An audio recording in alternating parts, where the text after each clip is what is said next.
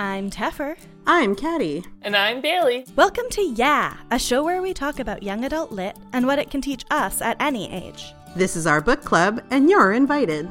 Yeah!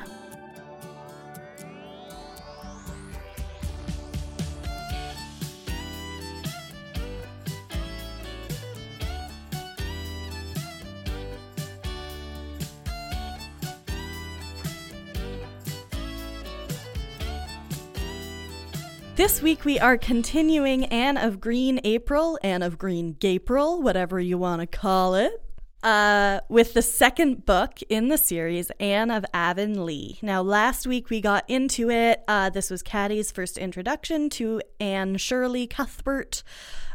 We all had differing opinions on Anne Shirley Cuthbert, and this week we get to continue our exploration of rural PEI around the turn of the last century with Anne Shirley Cuthbert becoming a teacher at the age of 16. Yeah, and that's the interesting part. So this story sees Anne.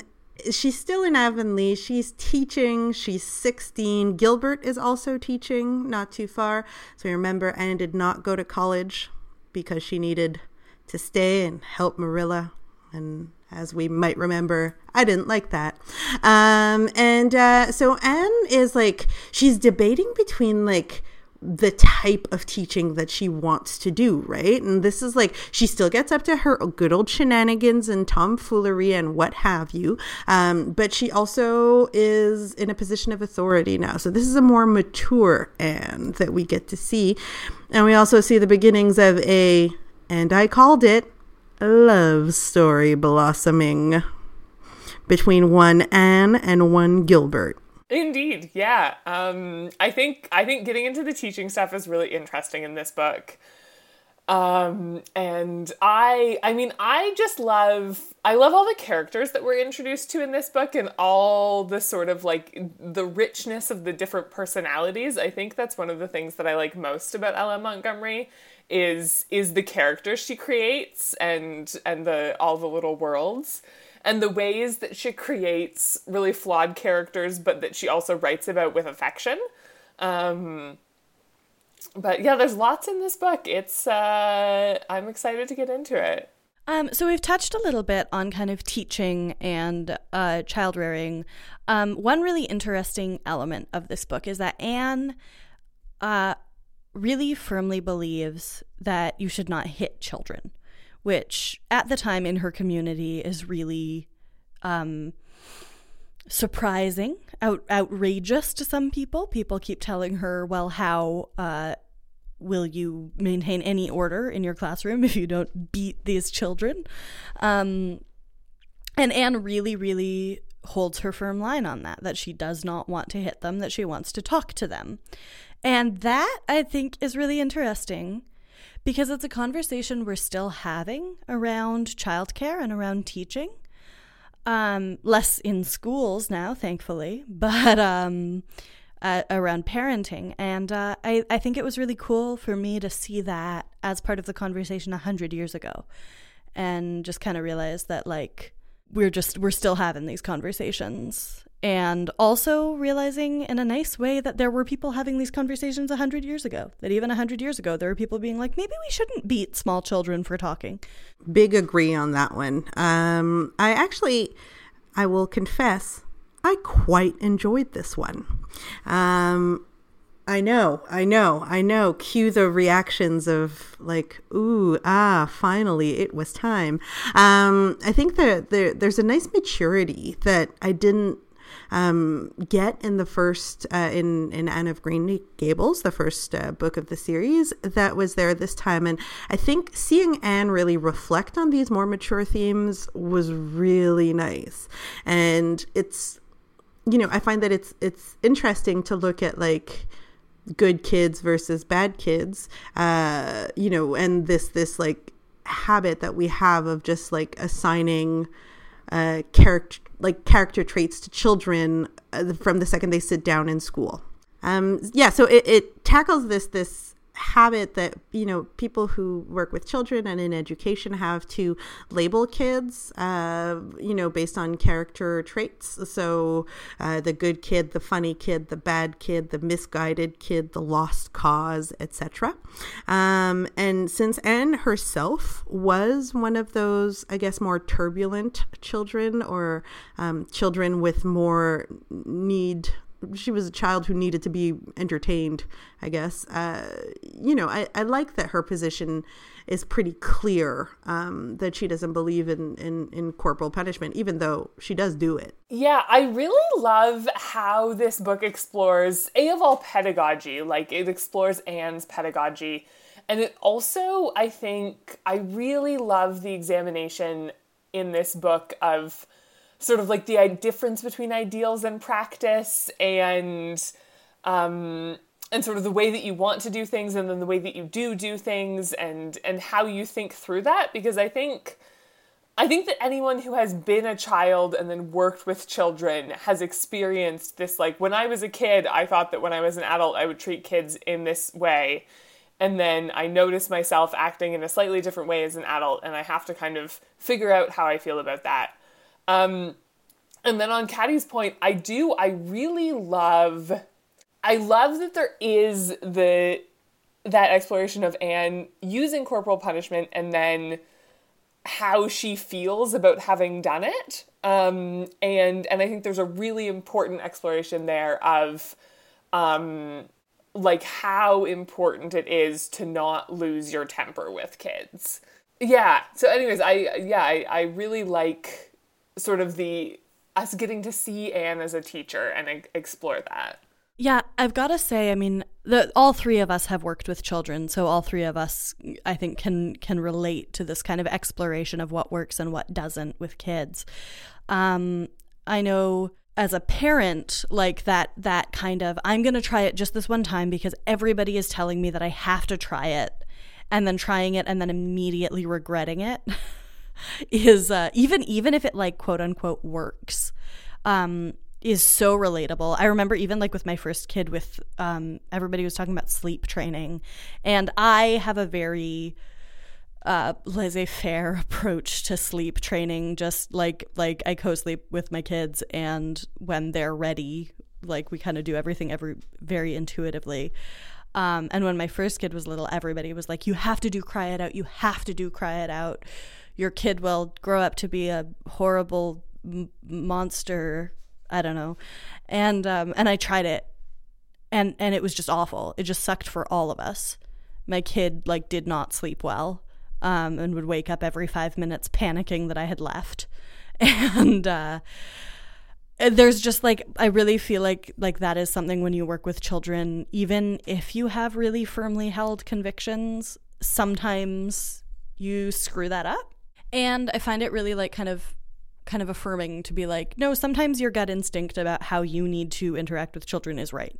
100%. I think that acknowledging that different people do things differently, and are able to, I guess, gain the respect of children, because I think that is kind of the duality that we see with Anne's character in this episode. It's this fact that, you know, everyone is supposed to be raised in this very like authoritarian regime where like actions have consequences, good actions have few consequences, and bad actions have catastrophic consequences.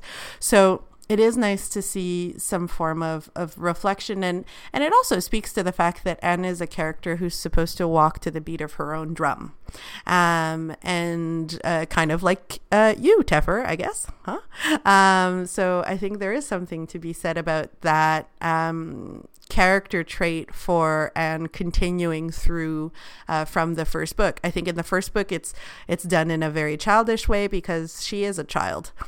And in this volume, it's more of a she's much more anchored in who she is. She's very comfortable knowing that she doesn't want to just dole out discipline. She wants to create an environment that's favorable for children to learn. And to think about the fact that this was written at the beginning of the 20th century is actually quite revolutionary. Like, it is really interesting. I guess it also depends on the religious context of the area, which I don't know much about religion in the Maritimes in early 20th century, so you'll forgive me. But I think that there is something very nice and something very education centered, right? It's understanding that education is not just something that, you know, you slap kids around and then at some point they fall in line. No, it's and having children write about their experiences instead of learning by rote memorization. It's you know, favoring children who are individuals as opposed to simply like these little I guess figures that are made to be seen and not heard and things like that. So I find I really I'm starting to appreciate Anne. Yeah, doing this read has really hit home for me that there's a big, I think, tone shift between the first book and the rest of them, which is really interesting. And so I'm glad. I mean, you're allowed to not like the Anne books if you want to, but I'm glad that you are enjoying that tone shift, I guess. Because I think in the first one is very much, it's a book about Anne. Whereas I think starting with this book, it broadens into Anne is still the primary character, but it's about a lot more than Anne. And I think we really see that in that the kind of climax of this book is not Anne realizing that she's going to get to go to college the following year. It's Miss Lavender's wedding. And I think that's really interesting. Yeah, it is really emerging into a book about the town. And as I mentioned last week, I think I've never read farther than Anne of Avonlea. And I think I've only read Anne of Avonlea once, and I had forgotten most of it. And I'm also enjoying it, but I did enjoy the first read of Anne of Green Gables. But I agree with Caddy that I kind of get these books more. And I do kind of feel like that's because Anne goes from being a young teenager to being an older teenager and someone we can maybe relate to a little bit better. The tone is definitely different, and it's enjoyable and it's fun. Barring one thing, if we keep talking about discipline, there is one character that I wish had been given a good talking to, I guess, and that would be one Davy, because what happens is that Anne and her old aunt, they adopt twins, and that's what it is. They adopt twins, Davy and Dora, and Dora is too perfect, so it's like they don't really like her because she's perfect. And then there's this little annoying little, anyways, with some dangerous traits for his future characters, Davy, who is, I guess, the king of shenanigans, and who likes to dole out, I don't know, I think he's just taking his, like, it's likely in a 21st century analysis, he's taking his trauma and just putting it on everyone else. But you know, that's a character that needed a certain amount of structure and discipline, but who was met with this unwavering wave of love from Anne and her aunt. So it's there's something particular there. Like, that's one character I would have liked to see disciplined. Him and the parrot. I definitely have trouble with Davy and Dora, and I'm glad that you brought that up. Like, yeah, because I think the impulse that the author follows and Anne follows is, there is often something very charming about kids like Davy who are very, I'm going to use the word rascally, but there's also, he definitely, I think there's something for sure to be said about giving kids the benefit of the doubt and not labeling kids as bad. Like, that's very important to me. But he doesn't. There are a few things that he, maybe could have gotten more of a talking to for, or been taught how his actions matter in different ways. And then the treatment of Dora really bothers me. And I'm curious to see how you two feel, because it is brought up many times. It's like, oh yes, Dora was perfect, sweet, good child. And as a result, Anne and Marilla were just kind of like whatever about her.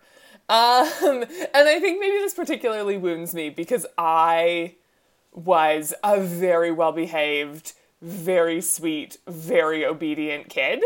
And yeah, so the way Dora's treated really bothers me. And I think I agree with Caddy that Davy is maybe given more slack than is good for him.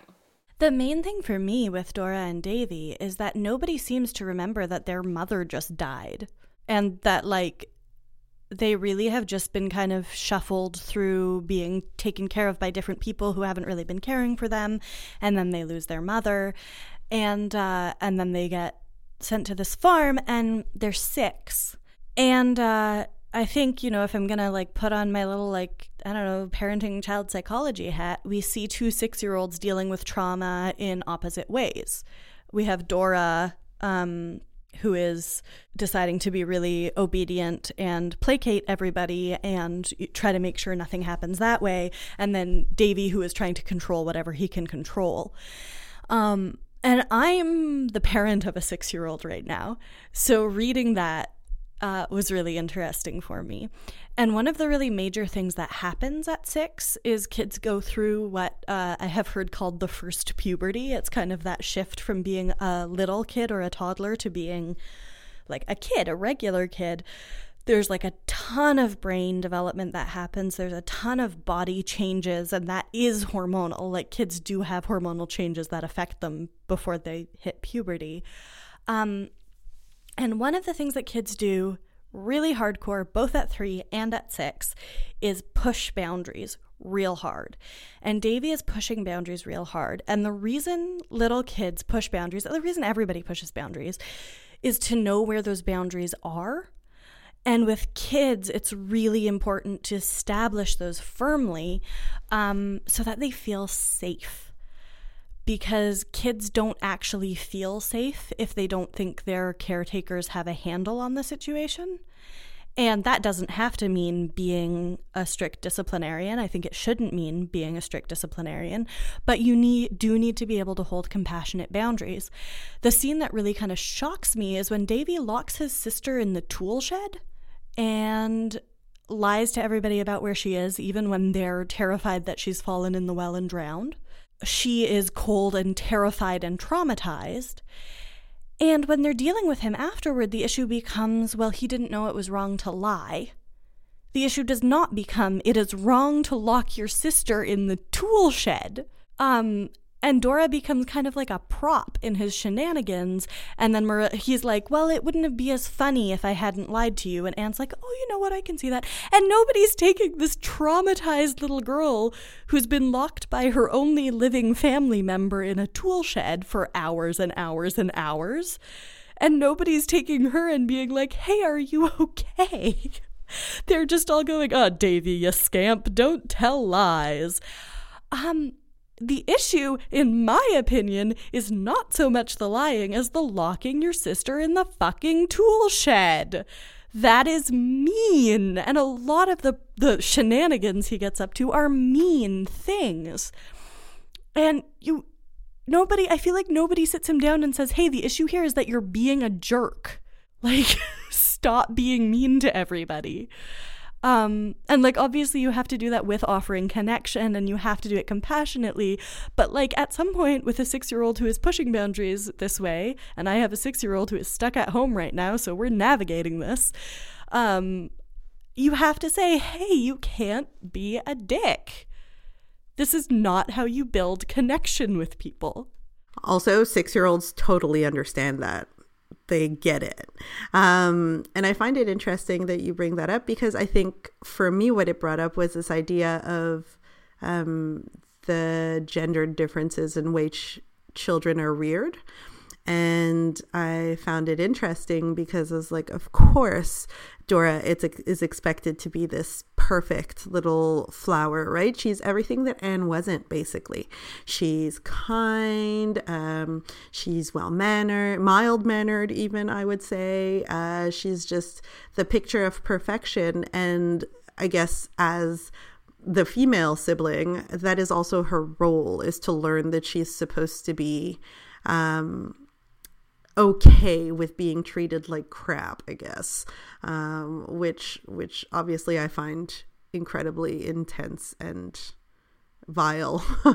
And it's the same in the way that Davy is managed, right? There's very much this like, boys, well, ha ha ha. What else can we do with them? They are who they are.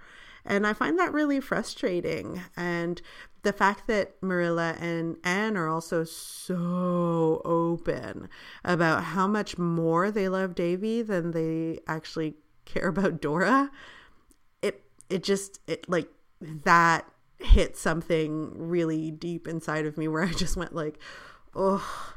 You know, it's like when people are expecting a child and are, you know, incredibly excited by learning the gender of their growing fetus. And those are things that don't necessarily, I don't know, one shouldn't be celebrated for their gender, you know, unless they choose to. And in this context, it's really just like, you're a boy, it's okay. You can make people suffer, as long as you don't lie about it, which I find exhausting to a certain extent. But then I also had to put myself back in the context. But regardless of context, right? Anne was a whippersnapper, and she was, check out this fun language that is coming out because of this book.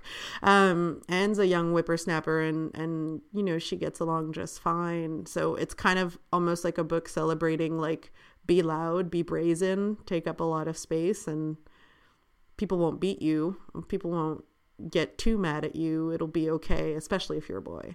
Yeah, I mean, I think you bring up something really good with that boys will be boys sort of suggestion, which is very much an undertone here, I think. And one of the things, I mean, both of you have kind of brought this up, that bothers me most about Davy is, I think there's a line, and I don't have a page reference or anything, where Anne says something about, there's not really meanness in Davy. Like, she's basically saying that he's essentially good-natured, and doesn't make trouble on purpose. And there are lots of the scrapes that he gets into, as we say, that are just like him being heedless, being that sort of thing. But there are quite a few things that he does that are, I would say, very mean-spirited.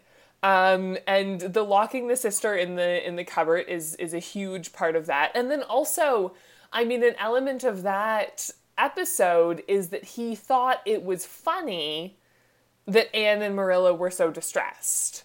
And that's really troubling. And yeah, there's some very troubling things about like what we are allowing, what we think it's okay for boys to enjoy and seek out that's playing out with Davy. I think also almost exclusively, possibly exclusively, the targets of his pranks are girls and women. So, like, what is that teaching him? And I think really the idea there is that, like, he can get away with it with girls and women because they're not allowed to hit back, right? Which is so interesting in the sequel to a book where Anne breaks her slate over somebody's head for making fun of her, right? Like, where is that spirit? Why isn't Dora pushing Davy into the well? I don't know, like... I mean, not that I'm advocating for fratricide, but it's a weird divide for me where Anne, I mean, and we do have Marilla saying like, well, you were never really bad, Anne, you were just kind of weird. And Davy is actually being malicious, which is true. Anne almost gets a different treatment from the other girls in the book. Anne is more aligned with the boys. You know, like we get these twins, and who is Anne aligned with? Anne's aligned with the boy twin. Anne's favorites in the class are the bad little boys. We don't really see any other bad little girls, except for Anne, who isn't exactly bad. She's just kind of weird. But do you see what I'm saying? I'm saying, like, she's not aligned with this idea of docile femininity. And so it kind of becomes that the message isn't girls can be or do whatever. It's Anne can be or do whatever. Oh, yeah. Anne is the only one with red hair. Anne is the only one who's allowed to be boisterous. It's true, actually. Even all of her other girlfriends are not quite as energetic or annoying, shall we say, as she is. And it's very frustrating, I guess, to hear that, Ellen Montgomery, who, you know, seems to be thinking differently in terms of education and probably closer to like Louisa May Alcott, although I know that the periods are not the same. But yeah, it is really infuriating to see that she was still a machine of the patriarchy and just like reproducing this while also trying to, like, because it feels like Anne is a break in a certain stereotype, but at the same time, from what you just said, Teffer, it really is interesting to think that Anne is the only one who is allowed that. No other girl. She's not, there's no shine theory operating here. There's no, like, we're paving the way for girls to be something more. We're paving the way for the other girls in classes to want more than just marriage and perhaps a husband with a nice salary. So yeah, alas, that just made me feel a little ho-hum. But it also makes me think of last week when we talked about Anne being too much. She is a character who's just so much, and it's acceptable for her. But I wonder if this behavior would have been acceptable from Dora. Yeah, you two are bringing up really good points about that I hadn't super intensely thought about before. But yeah, Anne is the only girl who gets to really break the mold a lot. Although, I mean, we also have Miss Lavender, who's maybe the closest we get to that. But I think Anne feels like, in sort of my reflecting on this conversation we're having, an example of not like other girls. Capitals on all of those words. Like, the other female characters we get, especially the ones who are near Anne in age, are very, very fit the mold, and we're reminded of that a lot in ways that are kind of unkind. Like, even Diana, who, like, Anne loves and so the books like a lot, I feel like gets subtly put down for following the conventions of her time and place, which I think is broadly how a lot of the other female characters are treated as well. This segues really nicely, I think, into a conversation I wanted to have around the Anne books, which is the idea of them as young adult lit. Because I would say the concept, the like marketing term of young adult doesn't arrive until probably the 1980s at the earliest, although there were books specifically for teenagers before then. At this time, kind of like with Little Women, at that time, there weren't a lot of books marketed at young people necessarily that weren't just kind of morality tales.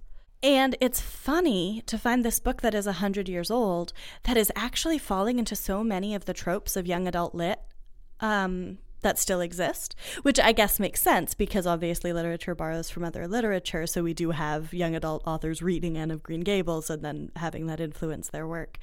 But there is a good element of not like other girls. There's a good element of like chosen one exceptionalism with Anne. And I think it's really interesting to kind of think about what young adult means way before the term got established, and why we can still read it as young adult, why we can still read it as young adult, and what else we might be able to read as young adult. Like, I was thinking specifically about Jane Austen, which most of her books are about a teenage protagonist and a coming-of-age narrative. So, you know, should we be reading Pride and Prejudice? Like, what is young adult? Oh, what a good question. And I think it's a question without, I mean, obviously it's a question without an answer, but it truly is interesting to think about that, because those are books that we often refer back to constantly. They are the canon. And I mean, while circumstances change, one would hope that, you know, and development with it, one would hope that like there's still an interesting like through line of human nature and human appreciation for a certain type of literature. I think that having these young women be exceptional by breaking rules opens the door for a lot of folks, but it's still being created in a context where girls still have to fit a certain mold. I mean, let's be honest, like Anne comes back and is beautiful, but she doesn't seem like an exceptional beauty, but at least I guess her redheadedness keeps her in the trope of the exceptional character storyline, as you were mentioning right before. So I think that's really something. I just want to hit back on Ms. Lavender for one quick moment, because Ms. Lavender is closer to what Anne would be like, but I find that Ms. Lavender is actually a cautionary tale. She's, you know, she has lived her own life and all that, but she has been alone, right? She's Ms. Lavender is like, she's doing her own thing, but what a lonely life nonetheless.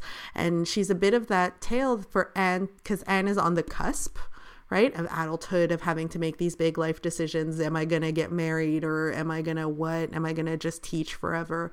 And it's interesting to think that like I saw Ms. Lavender as what happens when a woman stays that way too long. And obviously at the very end, Ms. Lavender marries Mr. Irving, which is very sweet and all that. But it's like she has to atone for her wildness all these years until the man that she actually loved comes back from widowhood. And I found that really interesting. It's like, Anne, here's what you should not do. So I'm fully expecting Anne to get engaged or married very soon.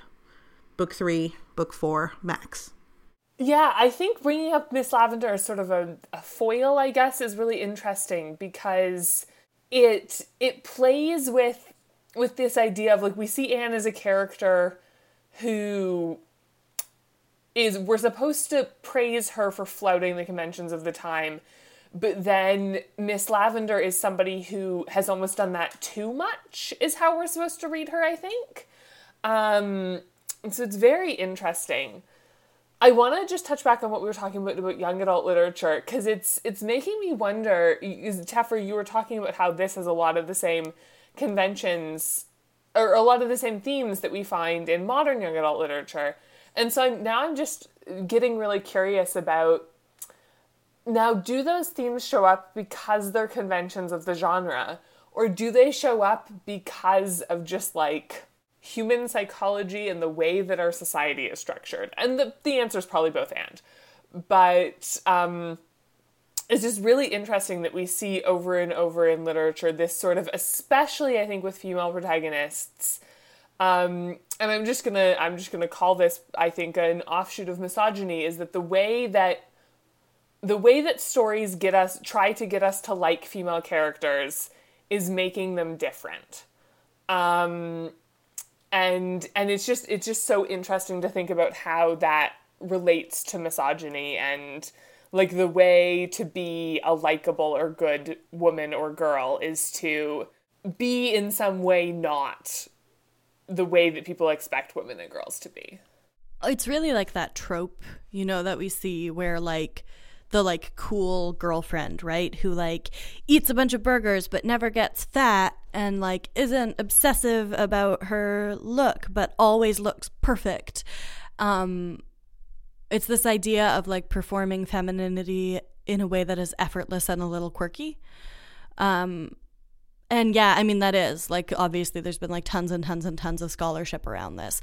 Anne has red hair, so she's not, you know, Diana, who is the stunning beauty of the time, but she has her perfect classic nose, and like she is made sure to become acceptable by the time she is at a marketable age, right? And I mean, that is, it is hard to get away from those confines.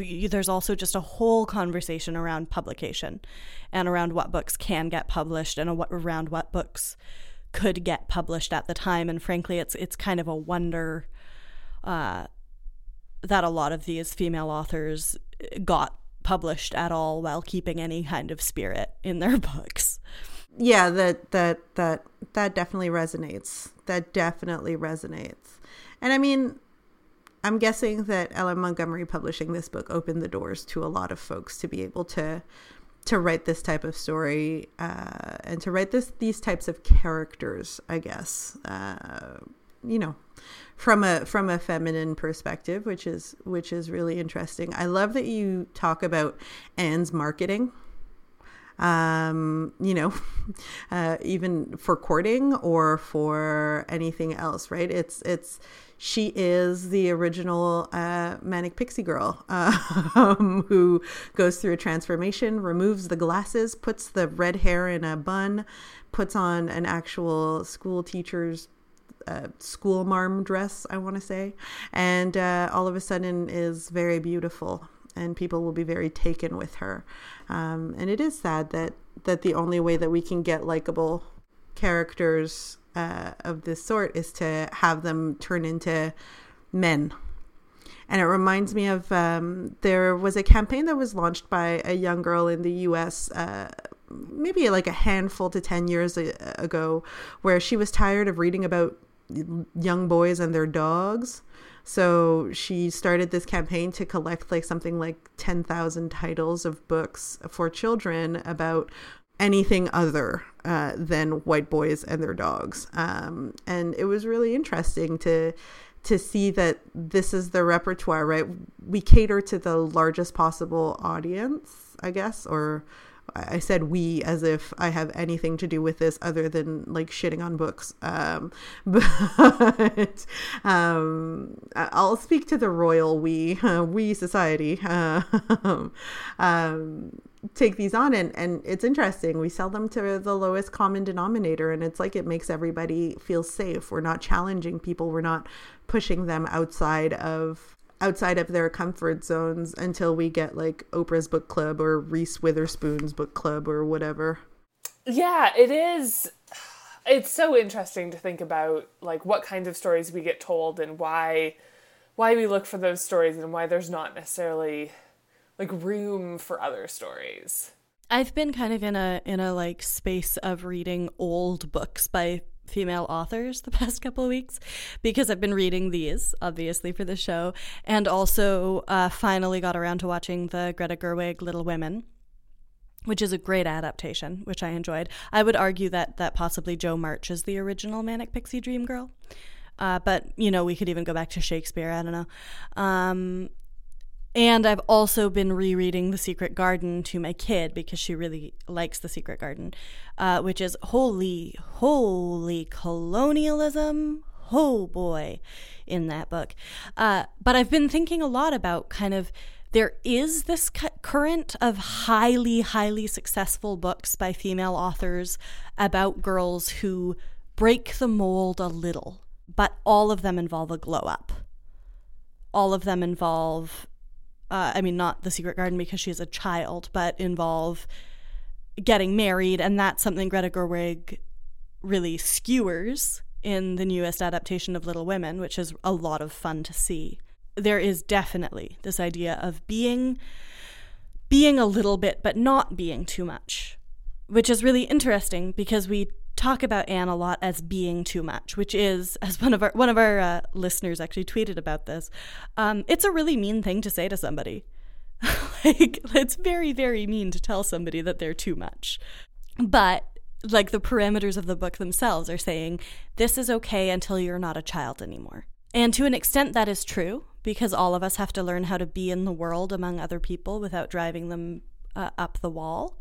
But it's just kind of interesting to think. I'm just free associating here, but kind of childhood is the space where you can experiment, and then you have to get married and you have to get serious, because there's no room in the world for a woman with that much imagination. That just depressed me. Yeah, now I'm wishing that maybe we'll have to revisit this at another point, because we're going to be stopping at Anne of Windy Poplars, which Anne is an adult in Windy Poplars, but we get books where she's an older adult afterwards. And it would be so interesting to be able to revisit this conversation after having read, say, Anne of Ingleside. And really seeing how that plays out, because, yeah, I'm interested now in thinking about how that plays out in Anne's later history. Yeah, I guess it makes sense that we're ending, as Anne enters young adulthood or medium adulthood, because this is a young adult lit show. But I am interested to read the whole series and kind of see how it plays out, because a lot of feminists I know love these. Oh boy. Yeah. Yeah, I actually would be interested to see that as well. Who knows? Maybe one day we'll take a little YA break and read the Anne as an adult books. I mean, you know what? Like, all bets are off at this point in the world. There are no certainties. I think we should review Emma. I think Emma is a great young adult book. So is Pride and Prejudice. It's true. Emma, she's just like more of a teenager, you know? I feel like. What are predictions for book 3?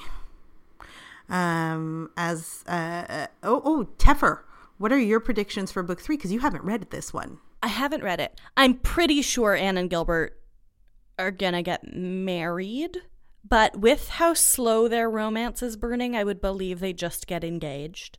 I think Gilbert is going to decide to go to medical school, but I think I maybe know that. I guess college is going to happen.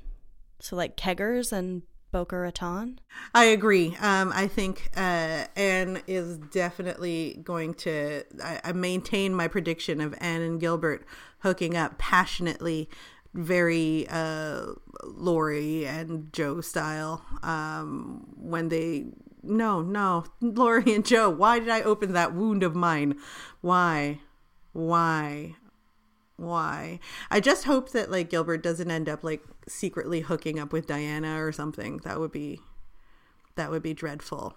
And I think Diana ends up engaged, no? I would bet Diana gets engaged before Anne.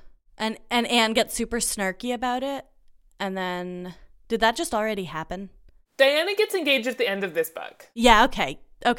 There we go. That's why I had that so firmly in my head. Maybe it's because I have this sweet, like, little, like, queer dream of, like, Anne being like, hey, Diana, want to teach the patriarchy a new one? And, like, just kind of, like, cut all the laces on her corset and, like, have at her. But maybe I should write some fanfic. Some Anne and Diana fanfic. That would upset everyone in my nation, so perhaps I should not. I was just going to say, I think that's very available in the text, and it would only upset the straight people in the nation. So, I mean, my problem with that fanfic is I don't know if Diana would be into it, but Anne definitely would be. I think we might meet characters later who are even more amenable to a slash pairing with Anne. And that is the teaser that I will leave you with. Speaking of slash pairings, I don't think we can just slide on by Marilla and Rachel Lynde finally moving in together. No comment on that one. It's called Late in Life Lesbianism. Haven't you heard of it? There's a really good song in the Anne and Gilbert musical about that, and I like it a lot. About late in life lesbianism? No, about Marilla and Rachel. Yes, they're roommates with one bedroom. I love it. I'm very excited for them. Marilla finally finds love. Thanks for listening to Yeah.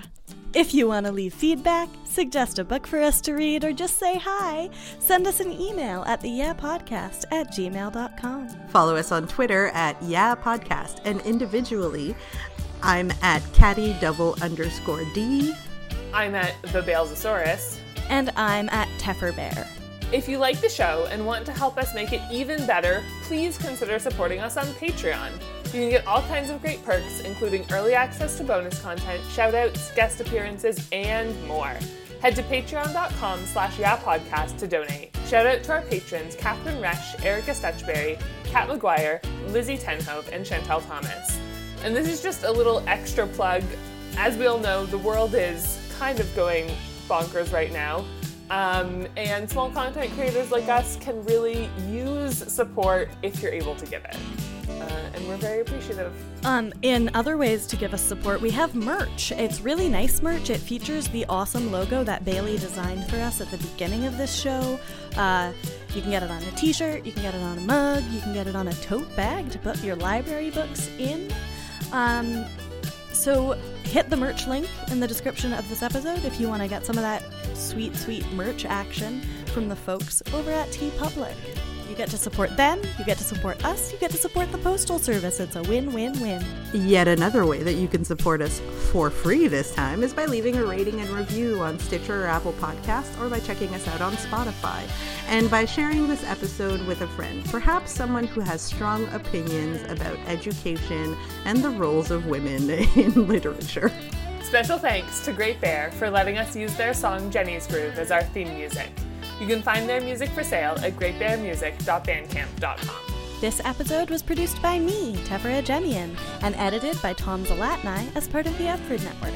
You can find out about all the great shows on our network at upfordnetwork.com. Bye! Bye!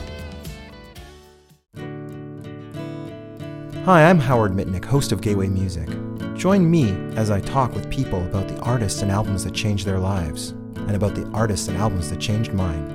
Available on the Upford Network and wherever you get your podcasts.